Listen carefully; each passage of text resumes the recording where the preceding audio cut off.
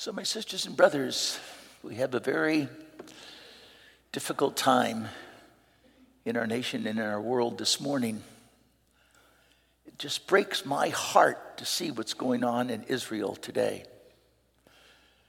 The horrible attacks and counterattacks that are persisting and growing.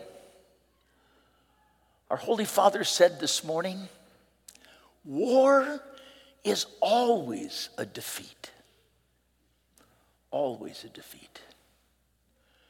My brothers and my sisters, we must pray for that land. We must pray for the Palestinians and the Jews today. Somehow, some way, they've got to come to a peace, to a reconciliation, to a living together. So I beg you, make this opportunity as we come together this morning as brothers and sisters who for over 21 years have gone to Israel every year to spend time with our brothers and sisters there. That we understand the struggle and the pain. But we pray today in a special way for an end to that confrontation and war. It's of no value, and it will destroy them.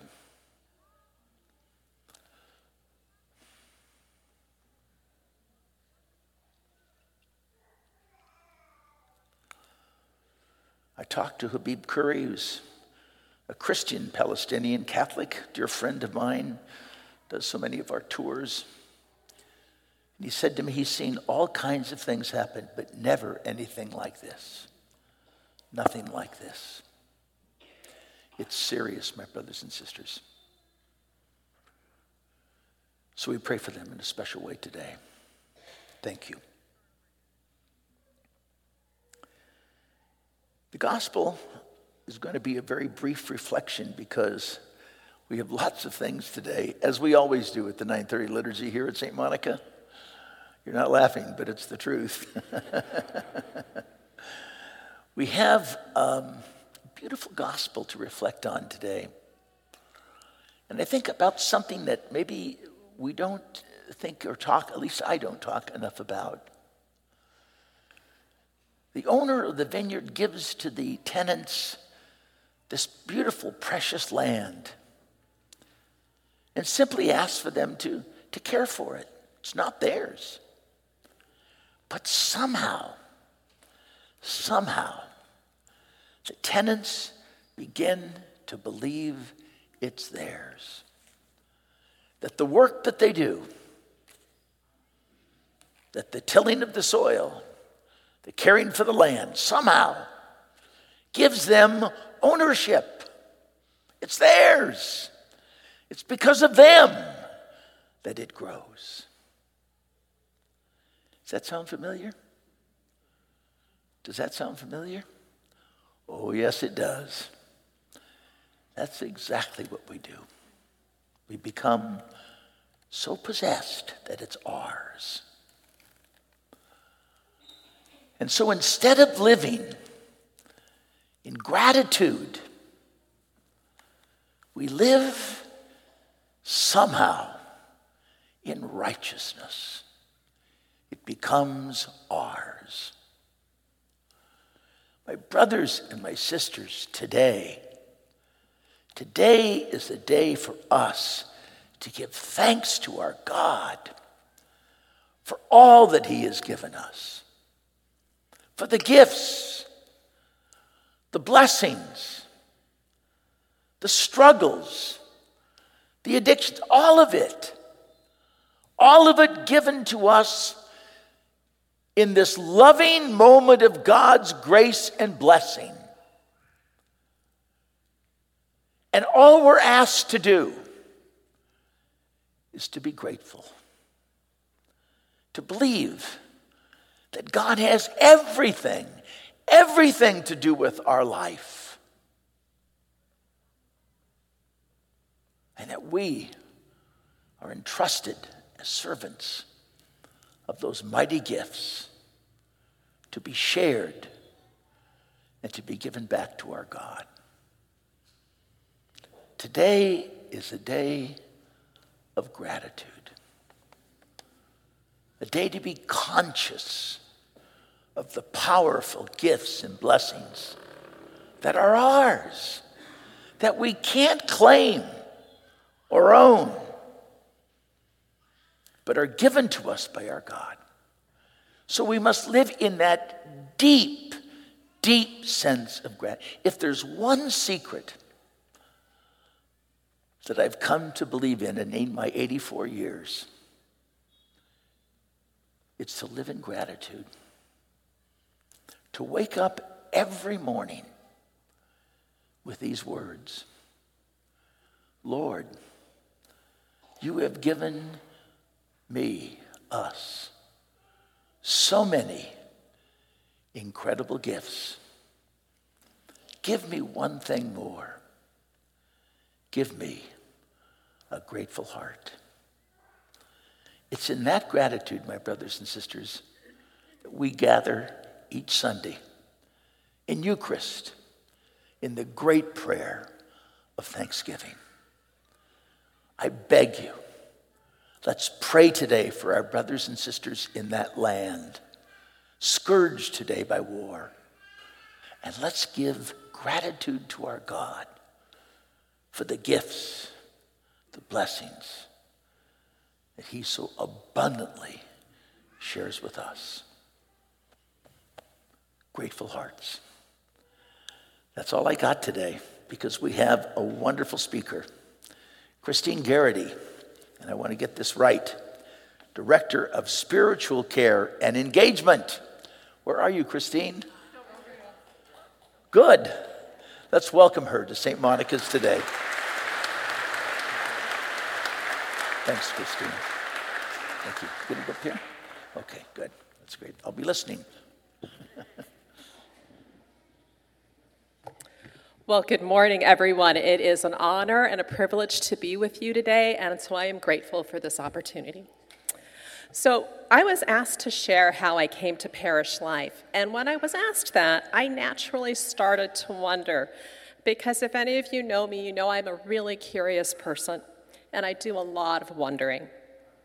The first thing that came to mind was, well, let's start at the beginning. Why am I Catholic? Well, it should be no surprise that I'm Catholic.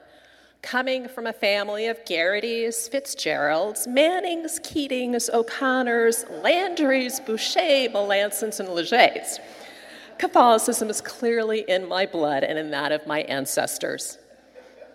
Faith has been an integral part of my Irish and French-Canadian family's life literally for centuries. Most recently, in this past century, my aunt became a nun. My grandparents were actively involved in the little church I was baptized in Boston. My parents are both still active leaders in their parishes today. My mother taught and was a principal in Catholic school for years. The family soil and the roots of our faith are indeed quite deep. So it's no surprise that I'm Catholic.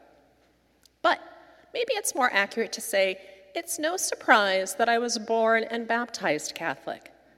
Because as we all know, for anything to grow, including the seeds of faith, we need two things in addition to good soil. We need water and we need light. With the miracle of photosynthesis, with God's great creation, all a plant needs to create food and thrive and grow and produce more life is water and light. And so when you stop to think about it, every day in our backyards, our gardens, our parks, and even in that crack in the sidewalk where the dandelion pokes through, there are miracles happening. There's a fantastic word for this process, this constant move towards life and growth. It's called viriditas, and it's associated most commonly with a brilliant Catholic woman mystic by the name of Hildegard of Bingen, who lived in Germany in the beginning of the 12th century. Viriditas can be translated as greening, life force, drive towards growth. It is true in nature, and it is true in our souls. this potential for the eternal growth we have towards God. Our parishes can and should be gardens in which this soul growth can happen for each of us. Places where we can be watered by the support of others, communities, and institutions, and places where we can receive Christ's light through prayer, the Eucharist, and our shared witness and wisdom.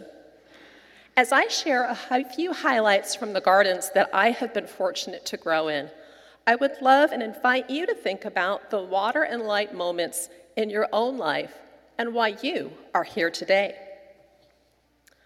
The first parish, and I'm going to date myself, and that's okay.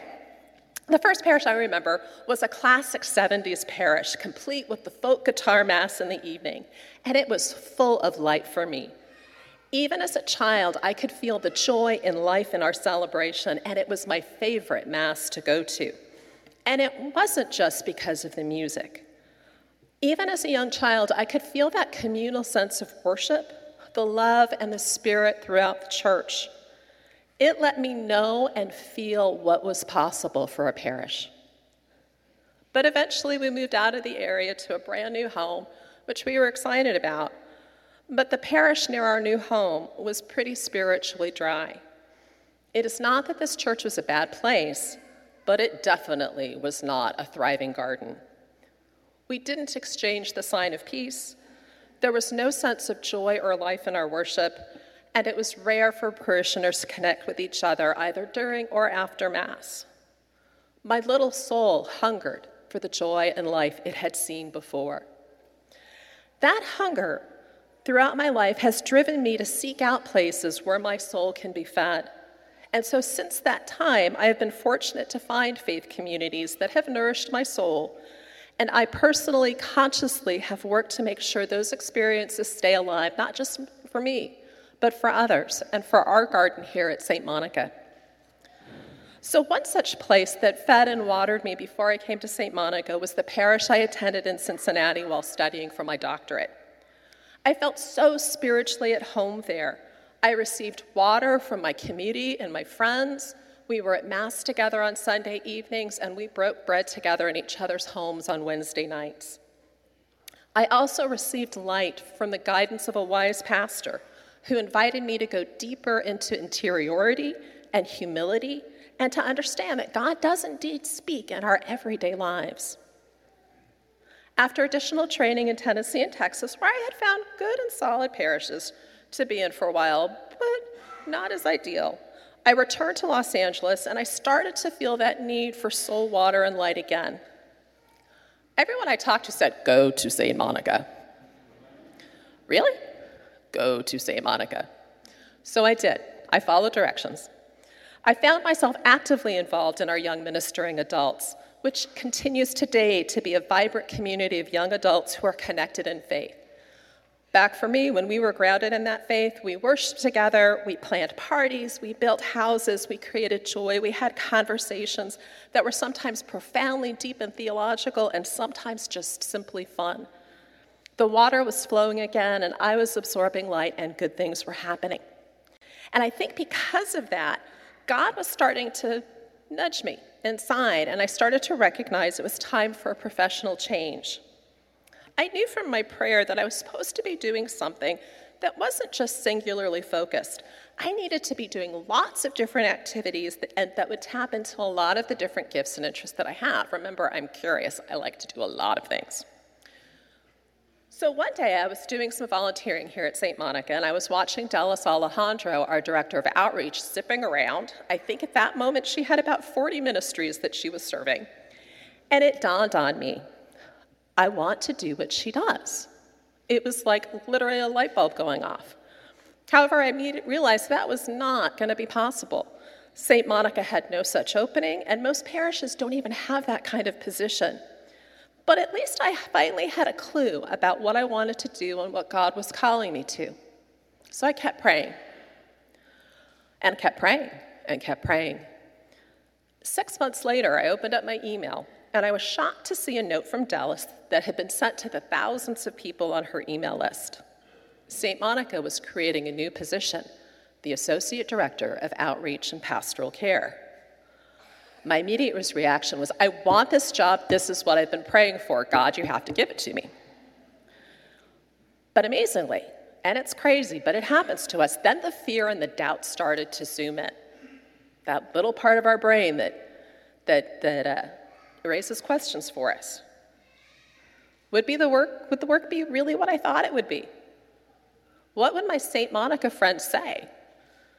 Did I really want my life to change? So I was sitting in that doubt and those questions. I had almost talked myself out of it when Della sent me a second email, just to me, with a job announcement attached, and it had a very short message. I need to talk to you. Call my cell.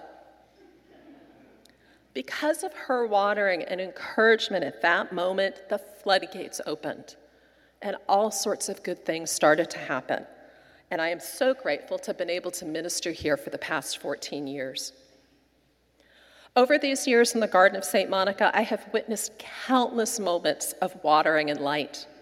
With our Habitat team in a bar in New Orleans, we listened to a man explain how the support that volunteers like us provided, coming to help build after Hurricane Katrina, was the thing that allowed him to see the light of hope and to stay, because he had been ready to pack up and leave.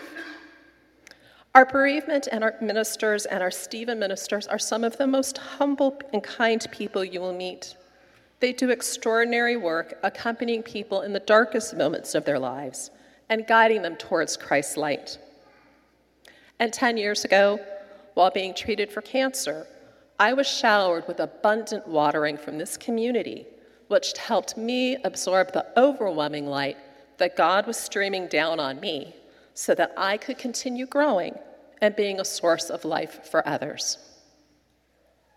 Our garden here at St. Monica is indeed a special place of growth, of greening, of viriditas, of Christ's constant life that we want to share with others. In this garden, we trust that Christ is the ultimate gardener, carefully watching over and tending each and every one of us. But as I have seen through my faith journey, we also are all called to be associate gardeners, to water and support each other, and to share our stories of hope and faith as a source of Christ's light. So I'm wondering, remember, I am a curious person. I am wondering that now, each and every one of you, as a newly appointed associate gardener, what's your plan this week to share water and Christ's light with others? I cannot wait to see the garden that you are going to help grow. Thank you and have a blessed week.